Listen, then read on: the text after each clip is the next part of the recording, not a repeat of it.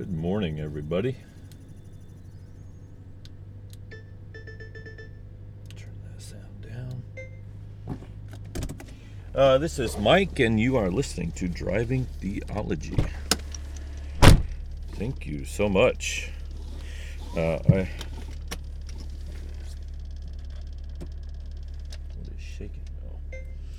I finally posted some podcasts this morning, about 2.5 podcasts. One is just a short conversation that Patrick and Cam and I had on the way to the river one day a couple weeks ago. It's probably been close to a month ago now, I guess. Let's see, I need to secure some of this stuff because it's going to be really noisy. Got a bunch of water bottles. I'm back into a exercising mode. So, all right, you're going back. You're too noisy. So I'm drinking a lot more liquids. Drinking some water, of course, but also some protein shake, which I'm gonna have to get down here pretty quick. So you guys will have to bear with me as I drink this protein shake. You can hear me shaking it up. Shake it up. Anyway, so today is the second week of October. What is today? Something like October 14th, maybe. It's Wednesday, of course. I'm on my way to Katsuda Village to teach my classes. And had a nice walk with the dog this morning. It's getting to early autumn weather, I guess. It's been overcast a lot. We had a huge typhoon come close to Japan, and it's shed a lot of its weather on us. Had more rain and clouds maybe than usual for this time of year, but the temperature is nice. It's not cool. I could wear a single shirt while I walked the dog. On about a 50-minute 2-mile dog walk this morning, which was great. Last Sunday, my friend Patrick got me out of bed early on Sunday morning, and Patrick, Cam, and I went and climbed Nantai-san, which is a local mountain. One of the higher mountains it's probably the highest mountain in northern Ibaraki is my guess. You have Tsukuba-san to the south, but it's certainly a more technically difficult mountain, and we took the expert course up, and I did not decide to go until that morning. I was really thinking about not going, but my wife gave me the okay, and I just threw on some clothes, grabbed the hiking boots, got a little water, and just took off. But man, it was one of the hardest climbs I've ever been on. And I've been on some hard ones. I've been up Mount Fuji 3 times, which is over a 12,000 foot mountain, but it's not technically difficult to get up Fuji. It's just, mostly altitude and lots of people. Been up Tsukuba. Tsukuba. I actually haven't climbed at Tsukuba, which is weird. I've been up the mountains of Nasu, which is a prefecture very close to here, a couple times. One time was for a 2-day, basically a 3-peak trip, overnight trip that we stayed up on the mountain. I've been up those mountains 3 times, twice now, with one failed attempt because of bad weather. But those are about 2,000 meter peaks, which is somewhere in the neighborhood of, I don't know, 6,000 or 7,000 feet, I suppose. No, it's got to be more than that. More like 9,000 feet, I guess, at the top. and they're nice mountains, but the technical aspect of those is not, it's just not real technical. Usually the greater the incline, the more technical the climbs become, and then you have the quality of the terrain, the amount of infrastructure on the trail, right? Chains and steps built in and all these kinds of things. They all play into it. But this mountain that we went to on Sunday, it's just really an hour and a little bit going up, maybe an hour and 15 minutes, something like that. But the incline was so steep, really steep, and I haven't been in good shape since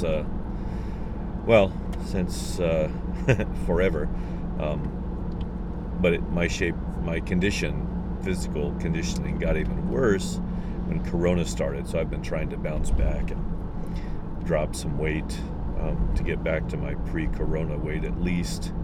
And then I'd like to make some inroads into that as well. So anyway, I've been working out the last 3 or 4 weeks fairly steady and walking the dog a lot, but it didn't matter because that mountain kicked my butt on Sunday. It was hard, and I just wanted to give up every moment of the way, but I was with my friends, and there really was no way down.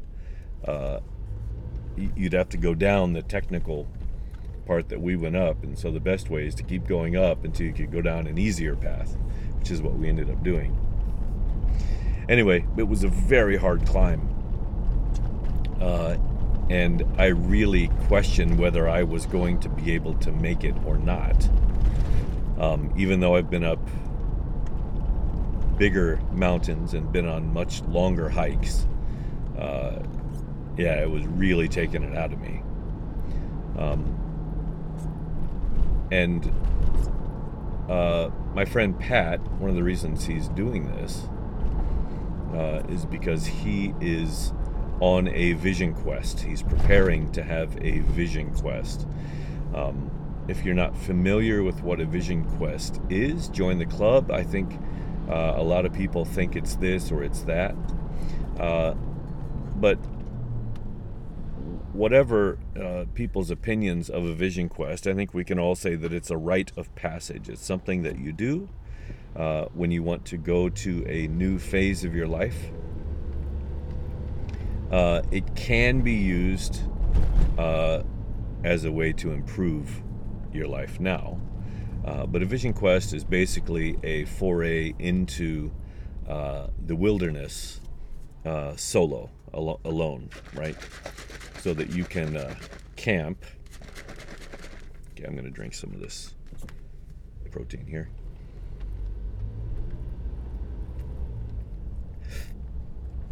The idea is usually to camp and usually to fast, most often just from food, but some people do fast from water as well, which is a much more dangerous vision quest, in order to seek a path and a purpose for your life, right? And hopefully that comes from the spiritual realm. That's the idea of getting a vision quest.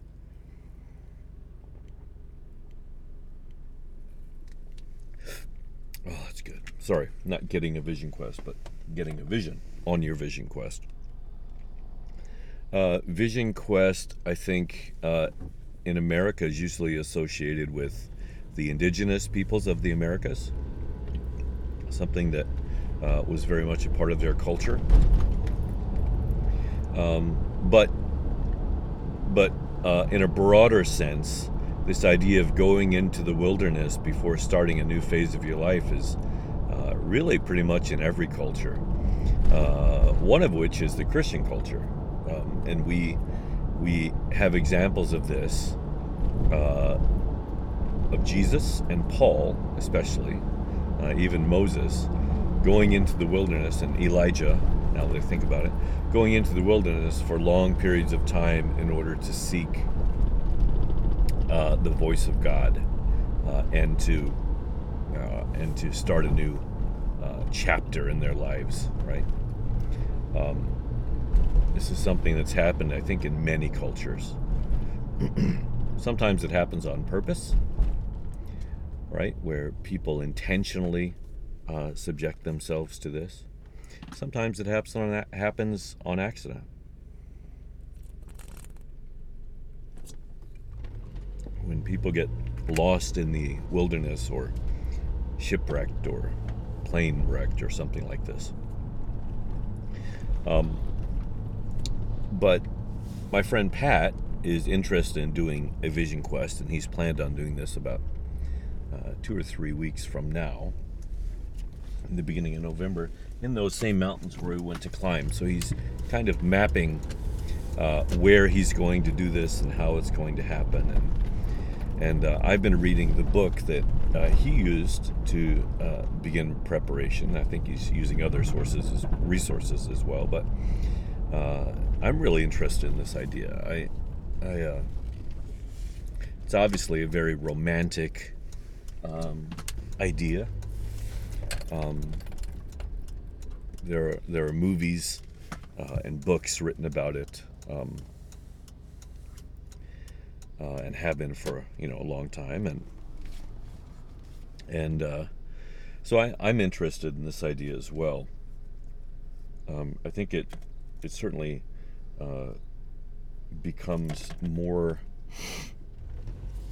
attractive when you are kind of plateauing, right? When you feel like you've plateaued, or maybe you could say you've hit a wall, that you're needing guidance to overcome an obstacle.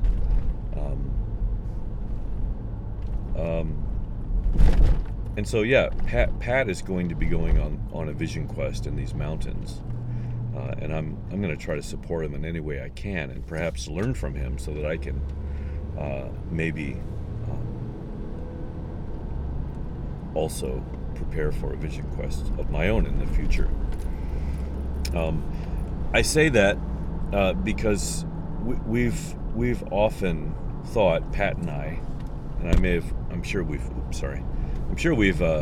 podcasted on this in the past, that one of the needs we see in society is a need to be in nature and a need to be more connected with the natural world. We see a disconnect, an unhealthy disconnect in ourselves and in the world at large, to the point where people do not understand where they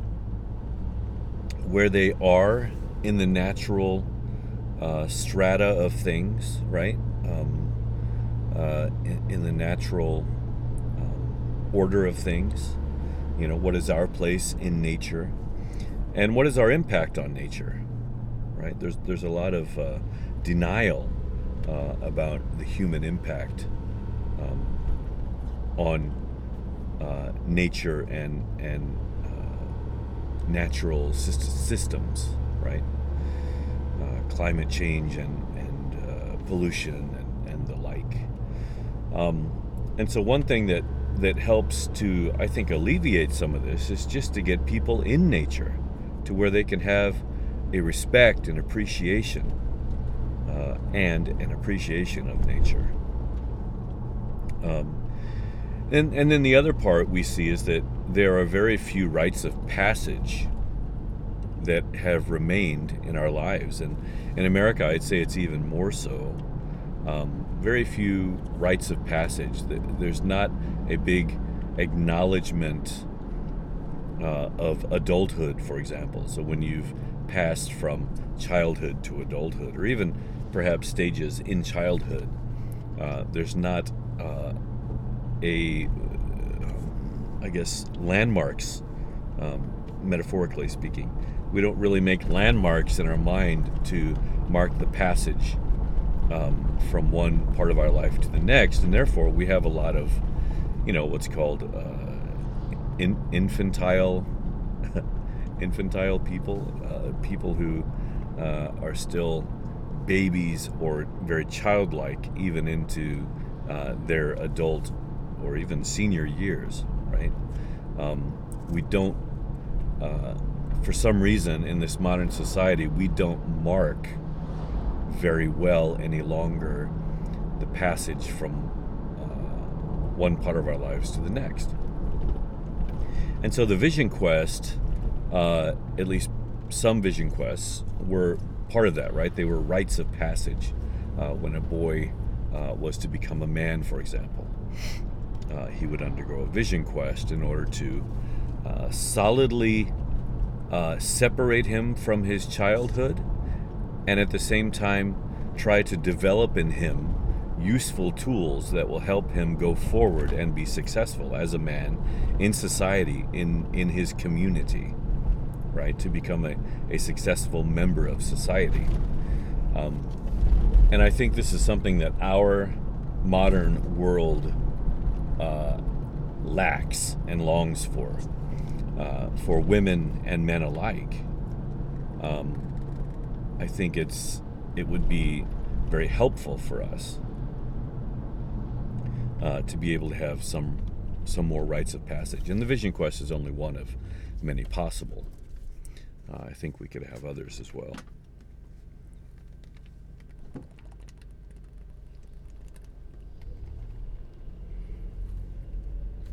Oh, sorry. Just finishing up my protein shake. Man, that's good. How do they make protein shakes so good these days? I have no idea. Good stuff. What are other possible rites of passage that we could have? Some of the things that work as rites of passage, I think that our holdovers have to do with education. So when we graduate from one level to the next, right, we have rites of passage. Whether it's junior high, well, I guess it starts with kindergarten graduation here in Japan. They do have more educational rites of passage here in Japan than I remember having in the States. I don't remember having any kind of a junior high graduation, for example. We just went from junior high to high school. That was it. Just kind of throw you in the deep end of the pool without really marking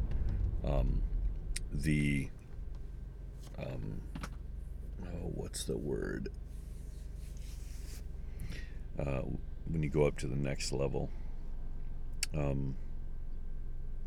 Commencement is not the right word. Matriculation, I think, is the word I'm looking for. So when you matriculate into, from junior high into high school, we didn't have any ceremony that I remember. And same with elementary school into junior high. Now we do have a high school graduation and we have college graduations that I think act as, it's the best thing we have to act as rites of passage, right? But they're very formal group things, right? There's not a lot of personal growth that happens with them. Marriage is in some ways has become the rite of passage. So as soon as you're married, you're supposed to be an adult, or maybe when your first child is born, you're supposed to act more like an adult. They have become kind of surrogate rites of passage, but I don't see them as effective as rites of passage that mankind has practiced in the past. Especially the Vision Quest.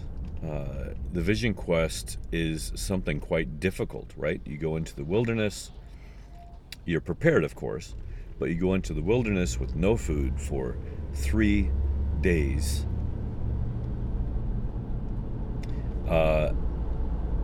And you have certain rituals that you do during this time. So you're prepared to use the time in different ways. You can journal as you're in the wilderness.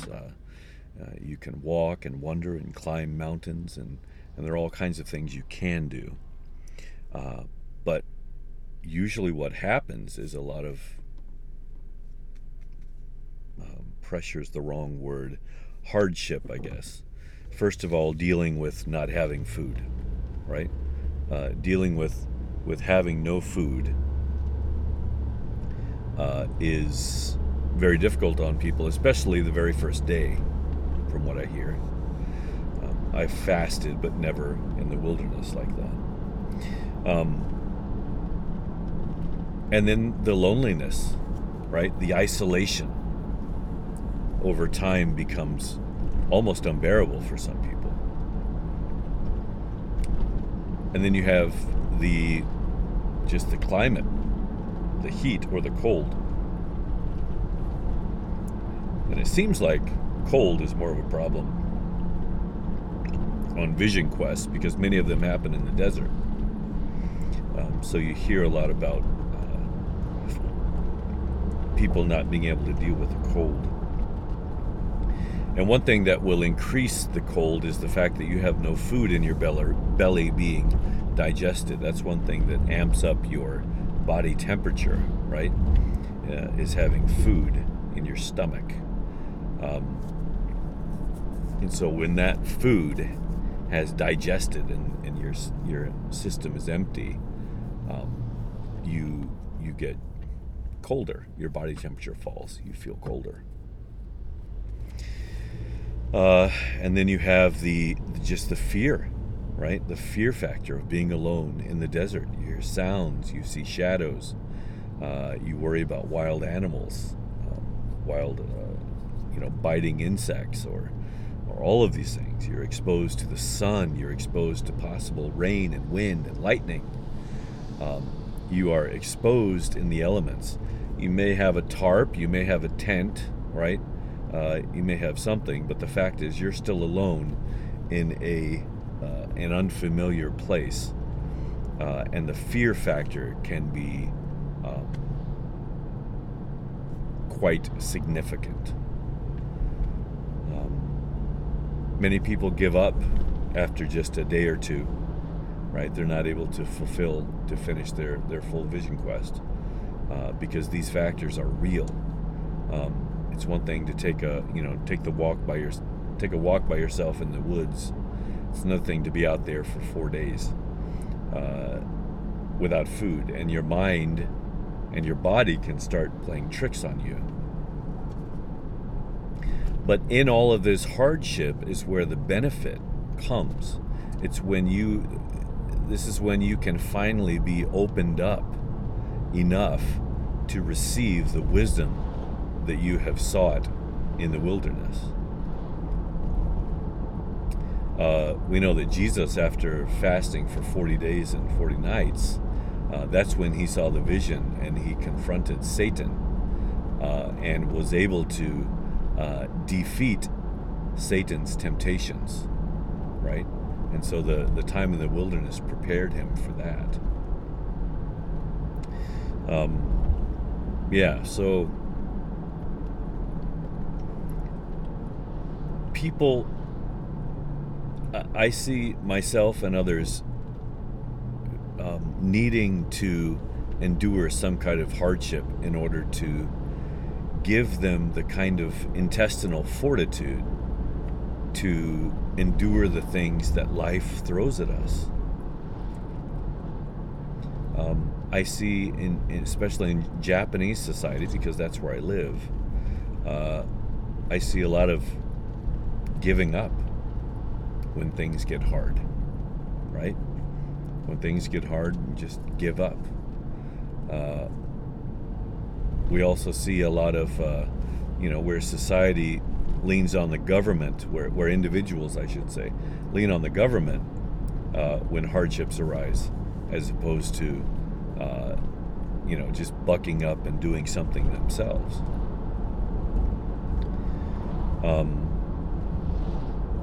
So the experience of going in the wilderness and finding out that you can indeed rely on yourself, that you can endure more than you ever thought you could, and yet at the same time, it should not cause pride. It should cause humility, because you know how scared you were. You know how difficult it was. You know the tears you shed, right? Nobody else does, but you know how the experience will break you and has broken you. And so there's humility and strength. And I think true strength always is going to be based in true humility. I think without humility, it's difficult to find true strength. But strength is what people need, right? We need people with strength, with experiences of endurance, because times are hard, right? Times get hard. Things happen. People get sick. People die, and suddenly we are thrown into roles that we are not prepared for.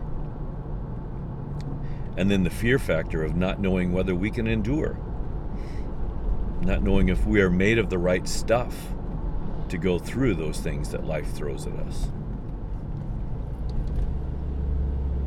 Whether it's the sickness of a family member, or the death of a family member, or the loss of a job, or some kind of a physical debilitation. Is that the right word? Debilitation. An injury or something like this, right? So if our life is set up to go through these milestones, these rites of passage, in order to teach ourselves that we are stronger than we think we are, which is exactly what you can't see it, but I have a new protein shaker bottle, and I liked it because of the color and the size, but it does have in bold letters on the side, "You are so much stronger than you think. You are so much stronger than you think." And I think that's a good thing for us to know. All right, it happens to be on the shaker bottle that I have right next to me, but it's true, right? It's good to know that you have the ability to endure, but until your endurance is tested, you don't know. I went through a couple years, well, right after the big Eastern earthquake and tsunami of 2011. I think I had a little PTSD from that, and I went into this period where I decided to run, and I started to lift weights, and I ran maybe 4 10Ks, and no, more than 4 10Ks. I must have run 8. I don't know, maybe somewhere between 6 and 8 10Ks in 3 or 4 years, and got in shape. And part of it was the fear that I'd gone through. And I did some volunteering and working with people who were more affected than we were. We were hardly affected at all compared to some. But that work brought me face to face with people who had lost loved ones in the tsunami. One lady I met had lost 12 family members. 12. And now she was alone in a gymnasium with a floor mat and a little half 3-foot high concrete wall as her house, with a bunch of other strangers in this gymnasium that she was living with. But she had lost 12 of her family members. And I think that shocked me into wanting to physically challenge myself, to be prepared for things to come. And granted that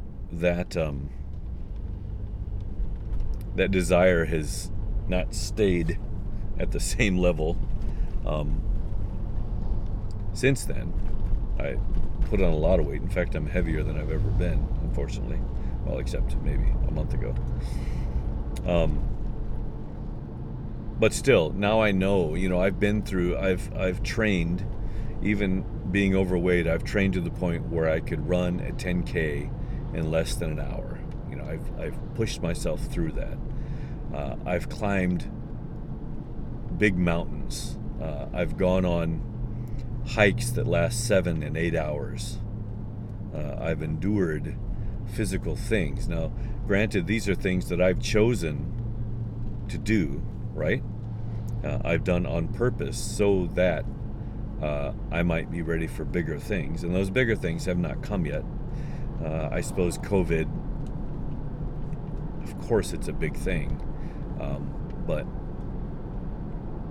I think what I've had to endure personally so far has been minimal. But these kinds of physical difficulties, right? I feel like people, especially young people, should be subjecting themselves to. I think Vision Quest should be something that every high school or college graduate should do, right? No matter what the shape of it is, right? Some kind of a wilderness experience, some kind of an experience where you have to push yourself to your limits, and then at the end of it you find out that you can do more than you thought, that you are indeed stronger than you believed you were.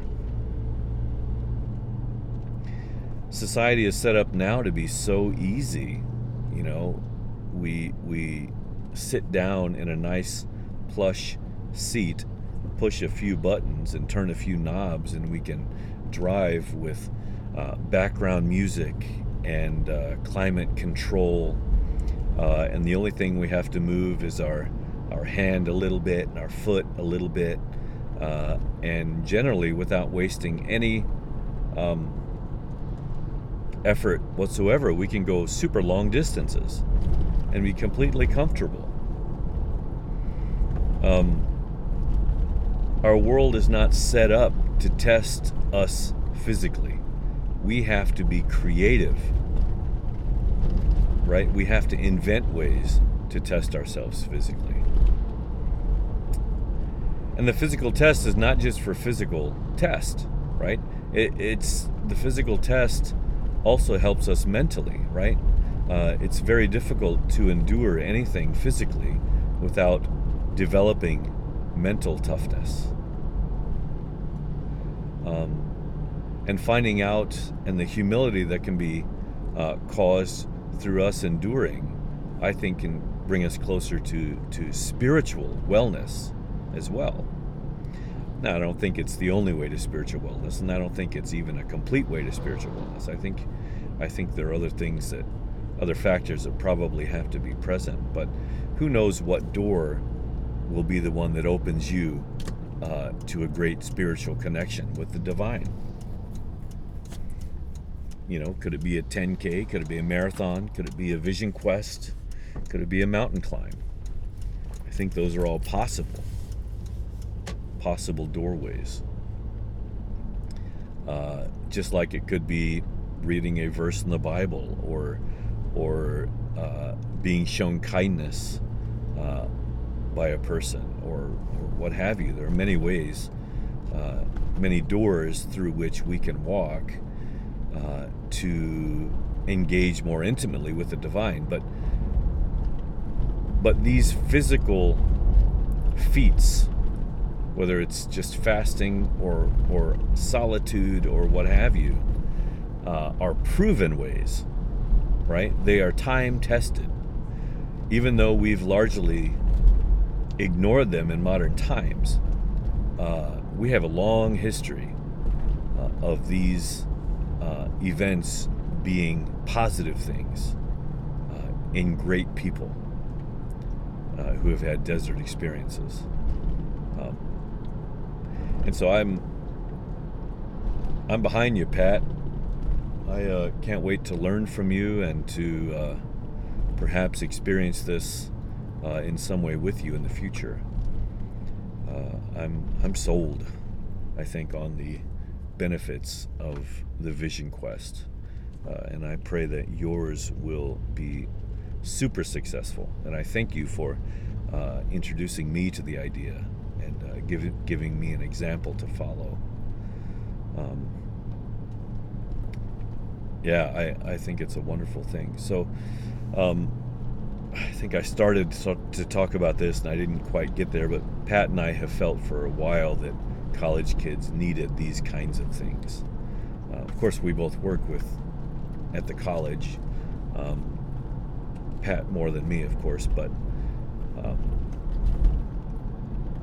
yeah, how we're English teachers, but how can we prepare people for life, right?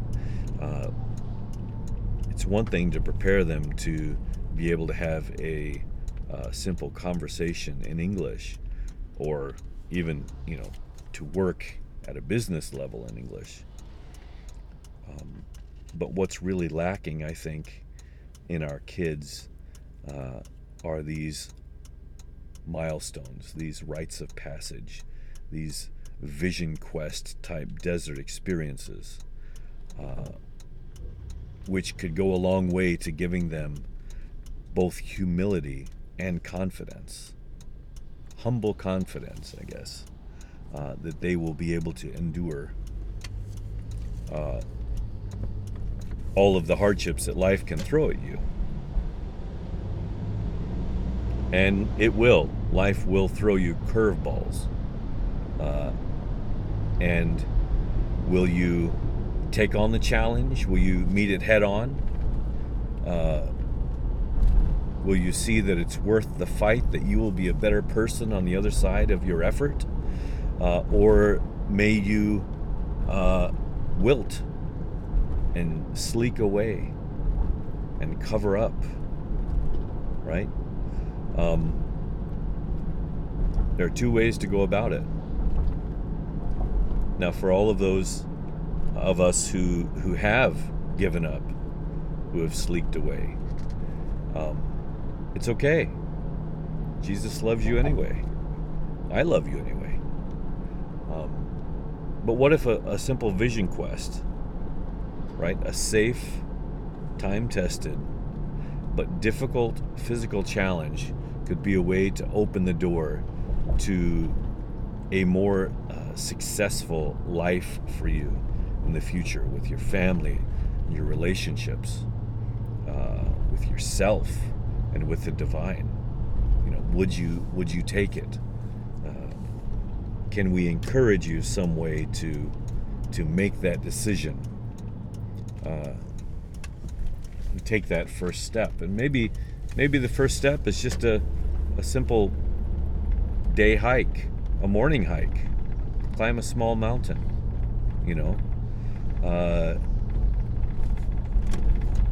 take a walk in your neighborhood. Start small by all means. If you think it's something that's too far out of your wheelhouse, yeah, by all means, start small. And then work your way up. Learn as you go. That's fine. My car is quite crooked. So, yep, I'm going to have to cut it off now. That's my podcast on the Vision Quest. And hopefully we'll have maybe a follow-up conversation with Pat after his Vision Quest. That'd be great. Maybe we should have. Maybe I will set up a pre-podcast with Pat, and then a follow-up. That would be great. Don't hold me to it, but we'll see what happens. Thanks. You guys have a great day. Bye.